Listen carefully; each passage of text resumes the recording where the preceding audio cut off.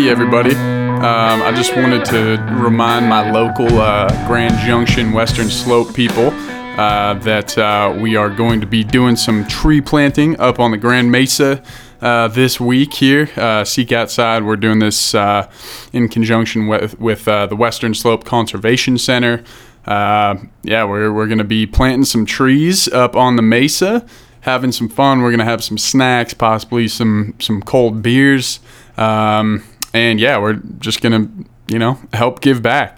If you guys want more information about that, the Western Slope Conservation Center, you can just type that in, westernslopeconservation.org. Just go on the website. They got all the information there. If you just scroll down on their homepage, it'll say plant trees. Click on that and sign up, and they'll get you the information of what, who, what, when, where, and why. So I hope to see you guys out there. Pretty laid back, but if anybody doesn't have anything to do on Friday, August 19th, that's when we're doing it. Come join us if you want. All right, this episode of the podcast, we are going to be talking about some farming, talking to Farm to Summit. It's a company based out of Durango, Colorado. They make delicious, all local farm to table dehydrated meals, and I'll tell you what, they're pretty freaking awesome. They got some real vegetables in there. It tastes like you're actually eating some real food, which don't get me wrong, I love freeze-dried meals. There's nothing better than a hot meal at the end of the day, but it's also nice to have some fresh veggies in there. Not fresh, but they taste fresh, not just mush. In your backpacking meal. So go check them out. Hope you guys enjoy this episode of the podcast. Welcome to the Seek Outside podcast. And you think that's bad? You're Ryan on the phone in the office.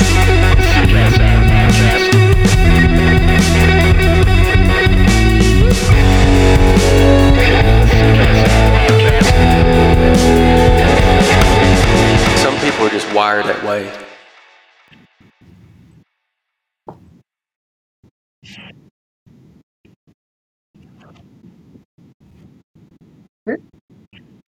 Yeah, so I'm Jane Barton, and my partner Louise, oddly her last name is Barton.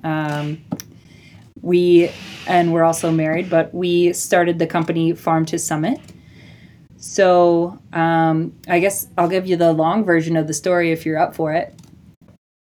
Right on. So so we met in Boulder. We moved to Berkeley. She was actually going for her PhD in evolutionary biology at UC Berkeley, and that's when COVID hit, and we both were kind of like, the city's cool, but we already, I guess before COVID hit, we were kind of considering coming back to Durango specifically, and then COVID was just that nudge that we needed. We relocated, and in Durango, I went to school at Fort Lewis, so I'm familiar with the area. Yep. We just love it here, and it's kind of a decision based off of the want for community and just kind of like getting back into nature, places where we feel at home. So when we got back here, it's like, okay, it's COVID time. Durango's a small town. It's kind of hard to find a job here. So we're both kind of scrapping together whatever we can do. And Louise did, for most of her career, has done a ton of backpacking. And so this specific time she was working for the Forest Service. So they'd go out on these big stints or hitches that were 14 days long sometimes. And I was actually working restaurants, fine dining, and working out on a few friends' farms, just volunteering. I grew up on a produce farm, so for me it just kind of feels really grounding to be out on the farm, getting dirty, working hard. So Louise is working at the Forest Service, and she calls me and it's like, these guys I'm working with, they're bringing all these dehydrated meals, and she's like, they're so bad. It's like everybody's just complaining, they're not tasty, and everybody feels like crap afterwards. I bet we could do better than this. She's like, let's buy a dehydrator. And so she was actually on the road, and I'm like, sure, you got it. Sent me the link. I'm like, sure, I'll buy it right now. So we had this dehydrator within, a few days of and then meanwhile, I'm working at this farm. So we just kind of started experimenting with all the veggies that they had on hand that, they'd give away to volunteers, or it was like a lot of seconds. So we had a lot to work with, and then, it was working. Our meals were coming out pretty good. We're like, it worked. They taste great. And we would hand them out to friends that were going on trips and take them ourselves on a few backpacking trips. And it was just like, hey, I think we have something here. So from there, we kind of no-brainer. We're like, everything else out there is packaged in this Tetra Pak stuff. It's super hard to recycle. I don't even really know how. I think you just go to a specific place. So why can't we do compostable? Is there somebody making these kind of bags? So we spent a long time researching that, but finally found a company that does that, makes it high barrier so you can actually hold the hot water while still being compostable. And then from there too, we're thinking recipe wise, we both love to cook. So that's the fun part, I think, of my job, is being creative in the kitchen. So fun. And we just have access. Like once you start looking harder in the Southwest Colorado area, it's like desert, rocky. You wouldn't think there would be that many options for really good produce. And there's a ton of stuff and a ton of really kick-ass farmers out here that are doing a great job. So we started uncovering like, wow, there's some good quality stuff here, and based a lot of our meals off of the produce that we were getting from the farms. So there's carrots in just about everything we have. Green chili, of course, you cannot exclude green chili, not in the Four Corners. Definitely not, no. Yeah, right? I'm like, we're going to need some green chili in here. So yeah, that kind of, like, I guess, fed into our creativity with recipes. And then, like I said before, I grew up on a farm in Michigan that's pretty different from anything you're going to find out here. It's just a lot more acreage, and then just variety of plant diversity, right? So the soil is just super fertile there. We're right on Lake Michigan. So my parents are able to just grow tons and tons of different things. But then they supply to their own markets, and then also to some brokers that distribute. And when you start getting into that game, they're really particular about what the produce looks like. So you end up with a ton of stuff that's going to waste just because it looks funny, or it has scars, or it's too big, too small, whatever, or surplus. Sometimes just at the end of season, they have nowhere to go with the produce. So that kind of struck our minds as we need to tap into that market here and see if there's seconds going to waste. Turns out there's quite a lot, and it's kind of crazy because, like I said, it's hard to farm out here. There's not even that much water, and like people are farming on half-acre farms, and we're still seeing a bunch of produce that they don't have anywhere to go with, or it doesn't look up to standard. So yeah.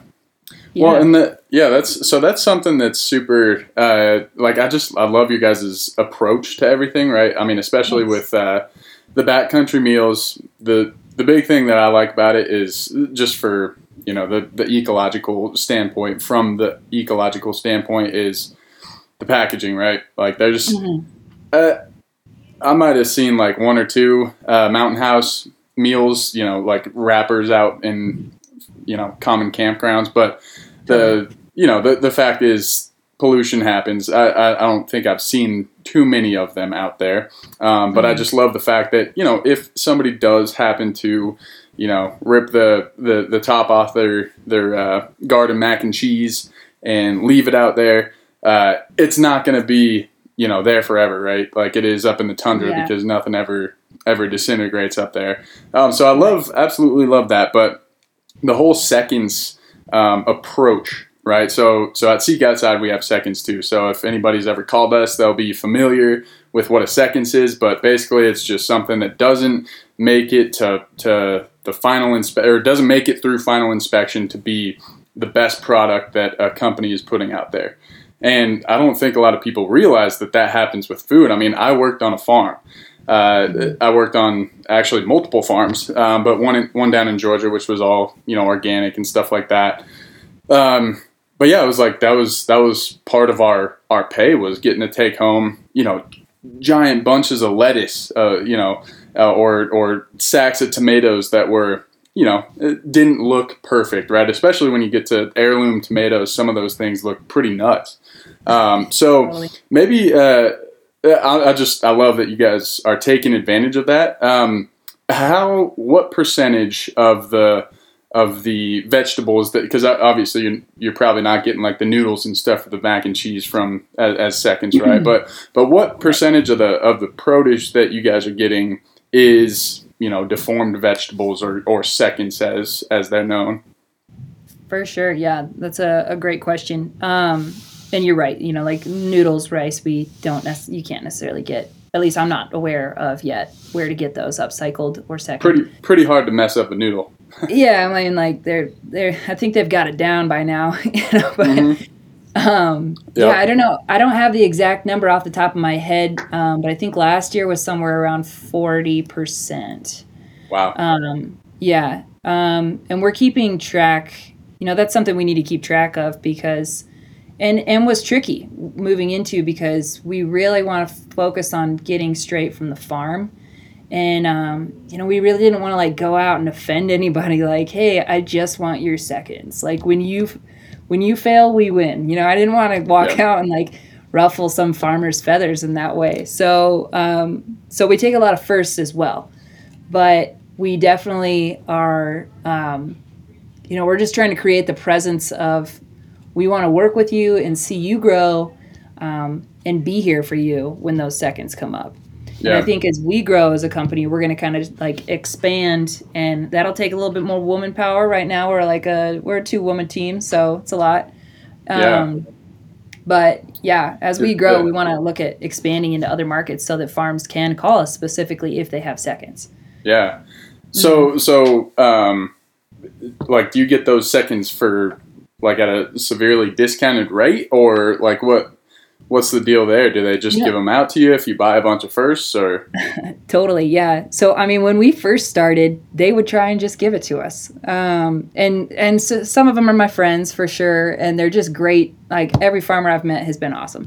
Yeah. Awesome to work with, good people. But, yeah, we won't just take them from them. We want to give them money. They worked hard.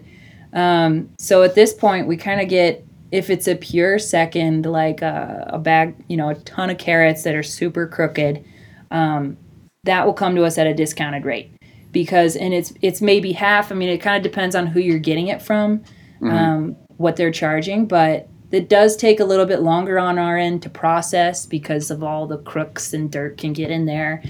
And then there's certain things that are almost the same price. They may just be a little bit less, because to them, the farmer, they still have to water it. They still have to pull it up and then clean it for you. Like they're still going through this, the whole process. So, but they give it to us for just a little bit less, and they think they feel good because they got something in return, and we feel good, because we got what we needed. So, yeah. Have you through doing business with these farmers, have you found that like you're one of the first people to approach them looking for their seconds, or are there other folks that are kind of in the market for seconds produce right now? For sure, yeah. So, I wouldn't really call it competition, but of that, I guess, is really just the food banks. Farmers, like, especially in our area, they really like to give to the food banks as much as possible. Which to us, we really didn't want to get in the way of that. We tell them, give to them first, and then whatever you have left or excess, call us. And that seems to work out really, really well, and in our favor too sometimes, because, I know I keep talking about carrots, but it's a great example. But like, I don't know that they're going to be able to handle 400 carrots at once at a food bank. Whereas, they may want 50 pounds, and we'll take the 350 rest, because for us, we can process it to hydrate it so it's preserved really quickly. Yeah. Yeah, and like there are some other cool organizations working with food security in our area. The beautiful part about it is we're all in communication. So if anybody's Yeah. looking for the same piece of produce, we're talking about it together. We're giving each other tips, saying, "Hey, so and so's got a bunch of tomatoes they're trying to push. Give them a call."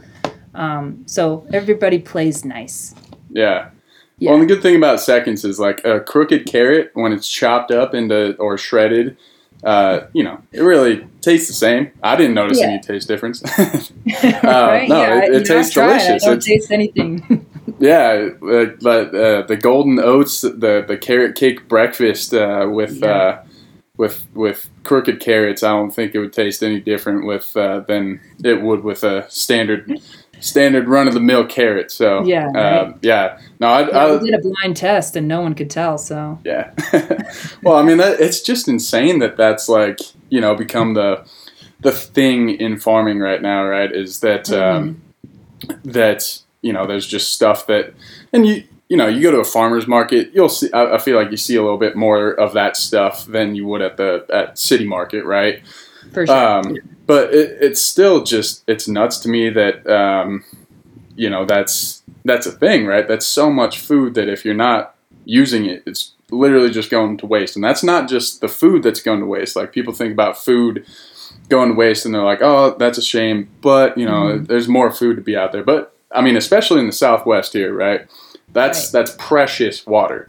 That's precious water that's not going to make it to the Colorado Delta, down there in Mexico.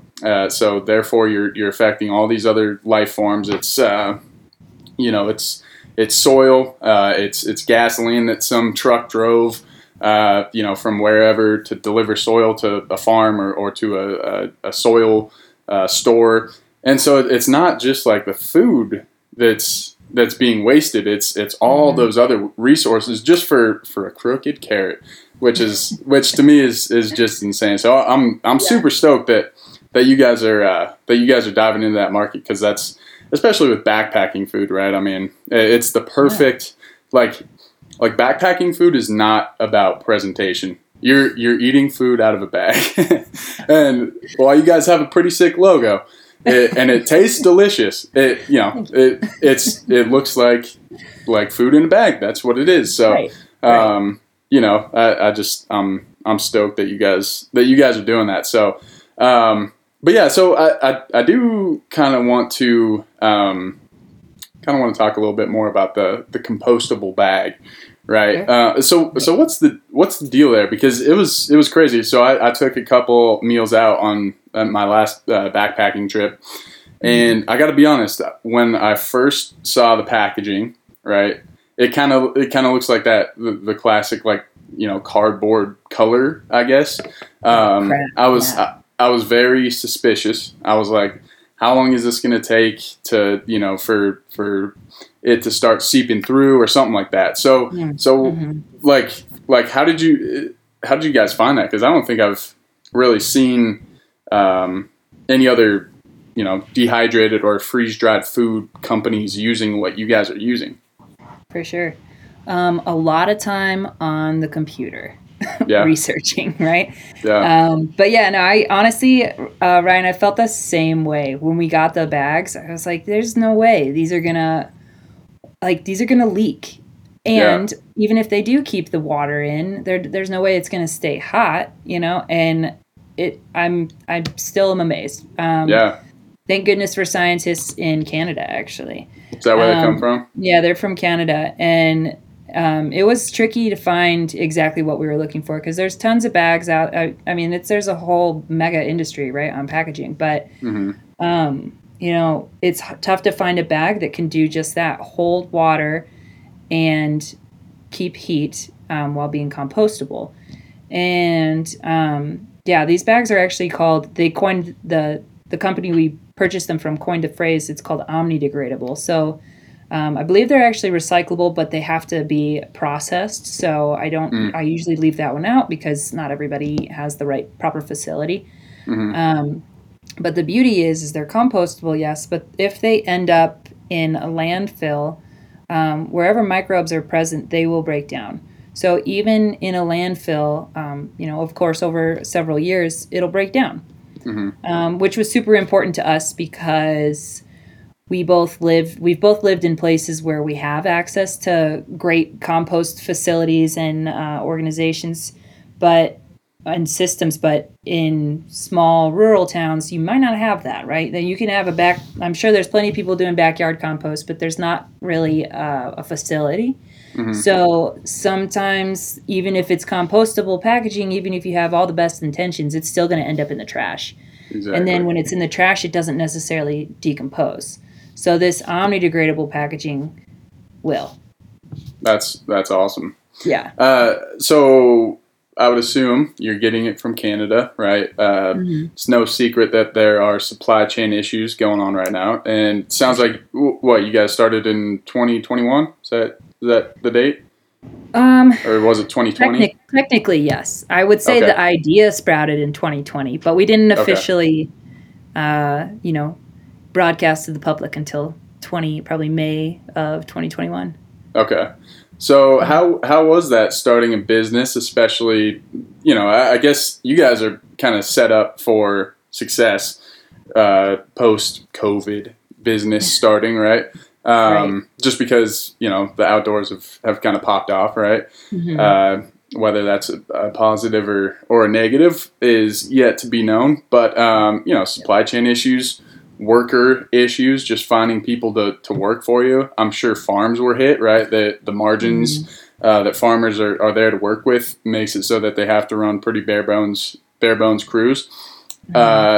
Would you go into some of the challenges that you guys came across in starting this business in kind of like a post-COVID world, if you will? Right.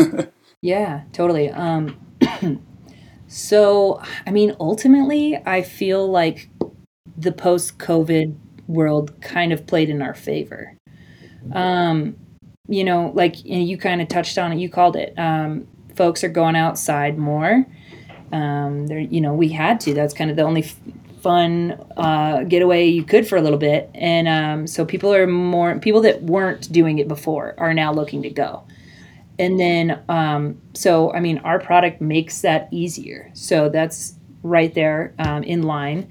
And then I think another big thing that's kind of helped us is that throughout COVID, with supply chain issues, people were really looking more and more to buy local, and especially when it comes to their food.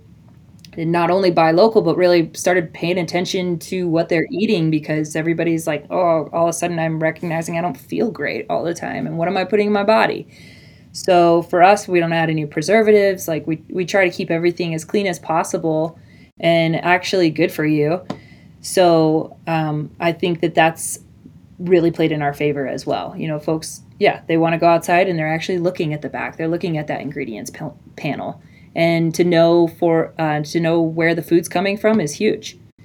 We've definitely experienced some supply chain issues, but honestly, I just don't think we're not ordering a massive amount of stuff at once, so it doesn't really hit us too hard. And when it comes to produce, we really do try to get everything right here local, and we have those conversations with the farmers even before season comes. The fall before.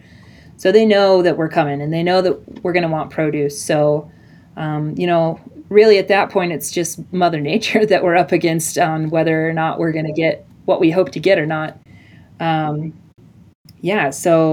Overall, kind of a positive. And in the beginning, realistically, we were still kind of not going out much. It was still weird to go out in public when we first got the idea for this. So, that was like long hours at the house with nothing to do but brainstorm. So that really helped us. Yeah. Oh, that's awesome. Mm-hmm. So when you guys were trying out recipes and stuff like that, did you guys, did you compare, because you guys are all dehydrated, right? Which yes. I think the kind of the standard in a lot of backpack, some of the big names out there that you see are freeze dried. Right. Did you guys try the freeze-dried method, or were you just like, being a chef, dehydrated is the only way to go to keep flavor? What was your process there? Yeah. kind of a combination, honestly. Yeah. We both agreed that freeze drying just kind of like has a strange flavor to it to us, and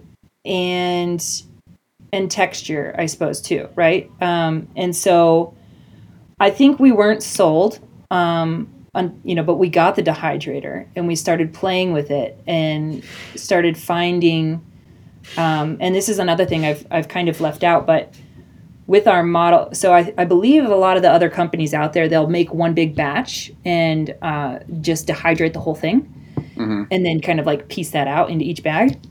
We dehydrate every single ingredient on its own and then go through and then add it kind of a la carte, right? And that fits in with our whole model of using seconds produce, because you never know when you're going to get a call sometimes from a farmer and it's like, hey, I got 400 pounds of broccoli that needs to be cut today. Can you take it? So, by taking it all at once, then we just kind of like capture our ingredient. And then by dehydrating it, I found the flavor is way better. And it holds its color, it holds the flavor, and also on a processing side, it doesn't take as long to dehydrate as it does to freeze dry. And a freeze dryer is, it's just, honestly, we bought the dehydrator and we thought, well, why would we buy a freeze dryer? We're totally good with this process. Yeah. And I guess a little bit of luck for us. Durango being a small town, what are the odds you're going to find a freeze dryer commercial grade or a dehydrator? And there just happened to be one that a nonprofit owned called the Good Food Collective, just 2 blocks from our house at a commercial kitchen. So for us, that was kind of a little sign, that maybe we should just stick with the dehydrator. We got one right here. So. Yeah. Well, so how long, shelf stability, how long are the dehydrated meals? Because I did think that was like one of the things about dehydrating is that it, instead of being able to use it, 6 or 7 years in the future, it's only like 2 or 3. Is that what you guys have found, or is there a way to do it so that it lasts longer? So it actually should last longer. Yeah. So vegetables, vegetables, if they're stored properly. So room temp, cool if you can, cool and dark if you can, with airtight, vegetables should last. They could last 7 to 10 years. Wow. They may lose their color, but they would still have nutrients. But for us, on our packaging, since it's compostable, we don't know where you're going to take your bag, and what conditions it could be, under. And so we date all our bags 2 years, even though I think they would probably last 3 to 5. Best to be better safe than sorry, right? And we've done some tests on the bags, and they will. We just actually did a submersion test. There's a gentleman that's going to go on a solo raft trip over the ocean. I didn't talk to him personally. Wow. Louise did, so you have to ask her. But he wanted to know, how do these bags hold up in water, salt water, fresh water. So we submerged them, and I think it's been 2.5 weeks, and they just are finally starting. The outer lining is composting, but the plastic film is actually still held up. It's just very weak. So so that's kind of why we date them a little bit conservatively, is because of the packaging. And then there are certain things like butter powder, milk powder that may just not be. They don't last as long. They don't last as long. Yeah. Is that's the nature of it for now? Yeah, no, for sure. And I mean, to me, like the flavor, because I think there's definitely a flavor dip. Like when I was eating that, especially the garden mac and cheese, dehydrated it. It tasted like you were eating like real food, right? Which is, you can make some sacrifices out there to have a dinner, at 12,000 feet. But it's so nice to be able to have you can taste the kind of like the crunchiness of the vegetables and stuff like that. I love that. Me too. I forget what my question was going to be there, but one thing I wanted to ask you that I think relates to that is, so I don't believe that you guys have any meals with meat in them. Is that correct? That's right. Yep. Okay. So Is that something that you plan on doing, or are you going to kind of keep it vegetarian only? sure. So correct. We're all vegetarian. We have, in fact, most of our meals are vegan. We didn't start out with the intention of being completely vegetarian. It's just kind of what worked and what fell into place. And we Louise and I we eat meat, but we kind of agreed that freeze dried meat is just kind of weird to us. So we don't like how it tastes, and so it just kind of felt like we'll just kind of put that on the back burner for now. As we grow, we've definitely played with some ideas. We would like to bring some meat in. Maybe like an idea of is bison crumbles. Kind of trying to find some sustainable meat that we can add to the meals. But I think what we'll do is keep everything vegetarian and have like a packet of meat that you can buy a la carte and then add it. Okay. Because I really don't want to, I don't want to lose clientele. And there's been a lot of feedback, positive feedback for us just being vegetarian and or vegan. And there's a lot of people that have dietary restrictions nowadays. So it feels really good to be able to offer something good that anybody can eat. Well, I was going to say that, that's one of the cool things about your guys' company. A lot of the folks that are our customers are meat eaters, but I think I would venture to say the majority of the people that listen to this podcast, at least, are probably very concerned. If they are a hunter, it's from a standpoint of being concerned of where their food comes from, right? But that being said, I mean, there's all sorts of options for you if you want meat. My girlfriend, who cannot have any beef protein, she's allergic to. She actually has a lot of dietary restrictions, but like your meals, she could eat. Not all of them, right? Because they're not all vegan, but there are options. And the dehydrated, I think, the dehydrated kind of way of doing these meals is going to lend itself to less stomach problems for people, just because it's easier to digest, right? You're keeping a lot of that nutrition in there. So it's pretty dope that you guys have that option out there for people, because especially now in the backpacking world, I feel like there's a lot of people that would really appreciate that, and keeping those options vegan, even if it's not because they're vegetarian, it's just because they have dietary restrictions and they have sensitive stomachs, right? And totally, one thing that we did when we were out there, we were out doing some fishing, and we kept a couple of the trout, cooked them over the open fire. I threw a little bit of that in the garden mac and cheese, and it was delicious. So if you have to have meat, that's an option for you too. And that's keeping it real farm to summit right there. Heck yeah, that sounds great. Oh yeah. Cool. So kind of want to switch gears here now to the more outdoor side. So were you an outdoors woman before you met your partner there? Definitely. Yeah. Right on. I mean, I grew up on a farm, but that doesn't make you an outdoorsy person, actually. But I wouldn't say. Sometimes the opposite. Yeah, sometimes. You never know.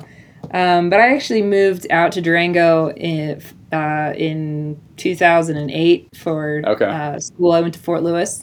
Yep, same here. Yeah, right. So, and I was fortunate enough. My older brother came out here first. So in high school, I came out with the family to check on the older brother, and was like, oh my God, look at all these mountains. Like, I was just blown away. I'd never seen anything like this before. So, I mean, for me, it was like, I have to go there. I don't know what I have to do, but I'm going to make it happen. I actually played soccer for the Fort Lewis women's team, which was awesome, all 4 years. And then I think that as soon as that kind of came to an end, I mean, you can't go to Fort Lewis and not get sucked into some activity or like. Well, all the Yeah, that's- activities, so That's the So, theory about Fort Lewis, is that it is why it has like one of the higher dropout rates in the country, is because you go there and you're just like, oh, why would I go to class when there's Yeah. purgatory right there? There's the San Juans. There's all this stuff to do outside. yeah, honestly, I'm so grateful I played soccer, because I don't know if I might have been the same way, right? But Yeah. I remember thinking, I'm not going to want to ski. I'll just borrow somebody's board and just see, I don't know. Maybe I'll like it, maybe I won't. Yeah. And I think I had like found a way to get a pass. I volunteered. I worked at the mountain so many years afterwards, because I've decided there was no way I was living in Durango without a pass, Yeah.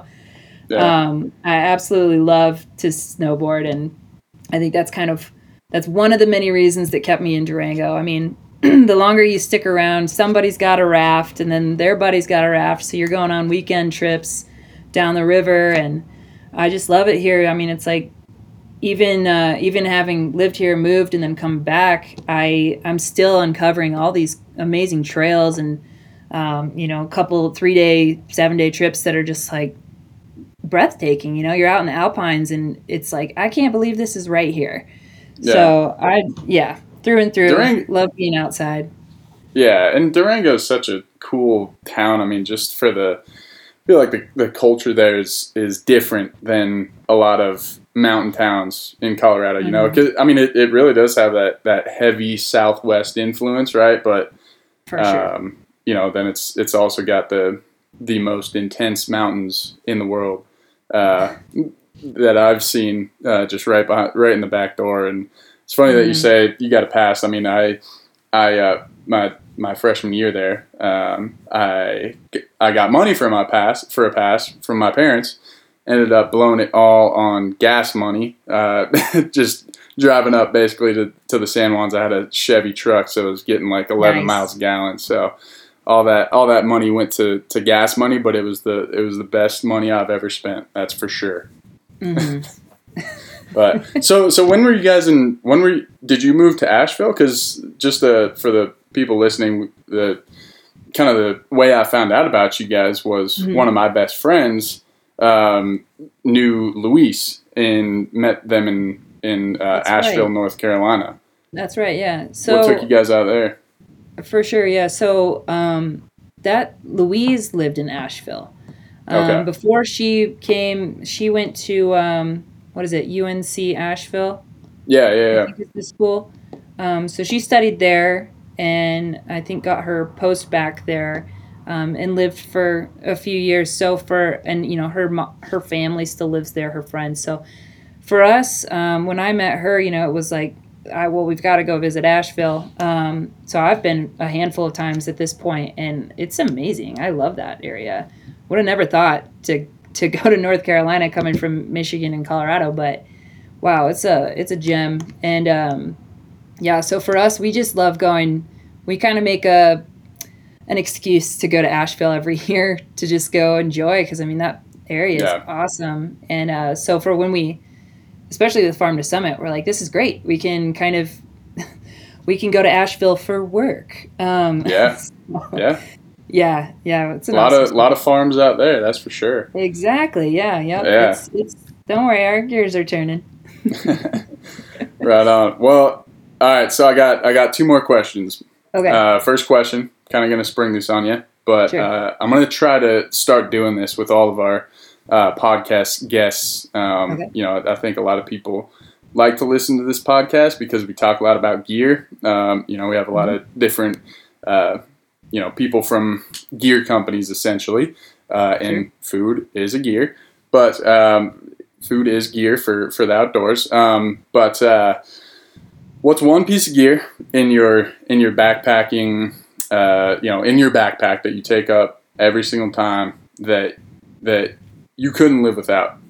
And maybe it's something not like a sleeping bag, not like a tent, right? But like something Right. that is kind of different, that as soon as you found it and you started taking it out with you, now you can't go up without it. Oh man, that's a good one. Well, probably my pocket knife, right? But that doesn't really count.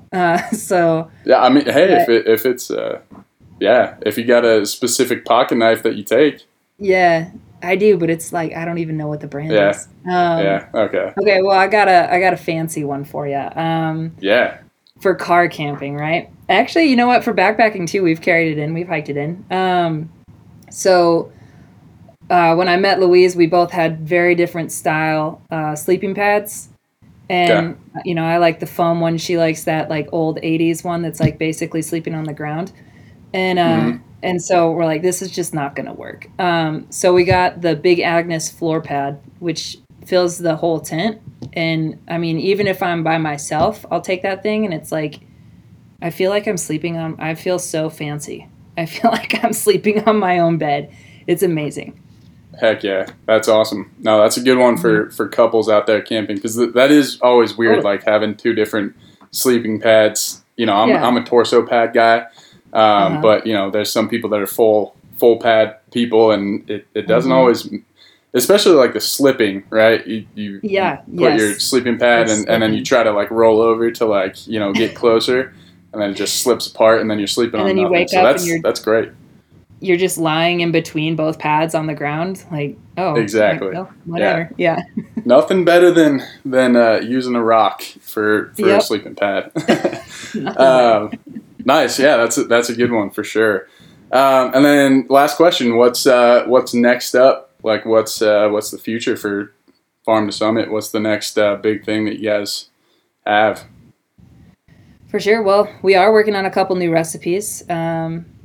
So stay tuned.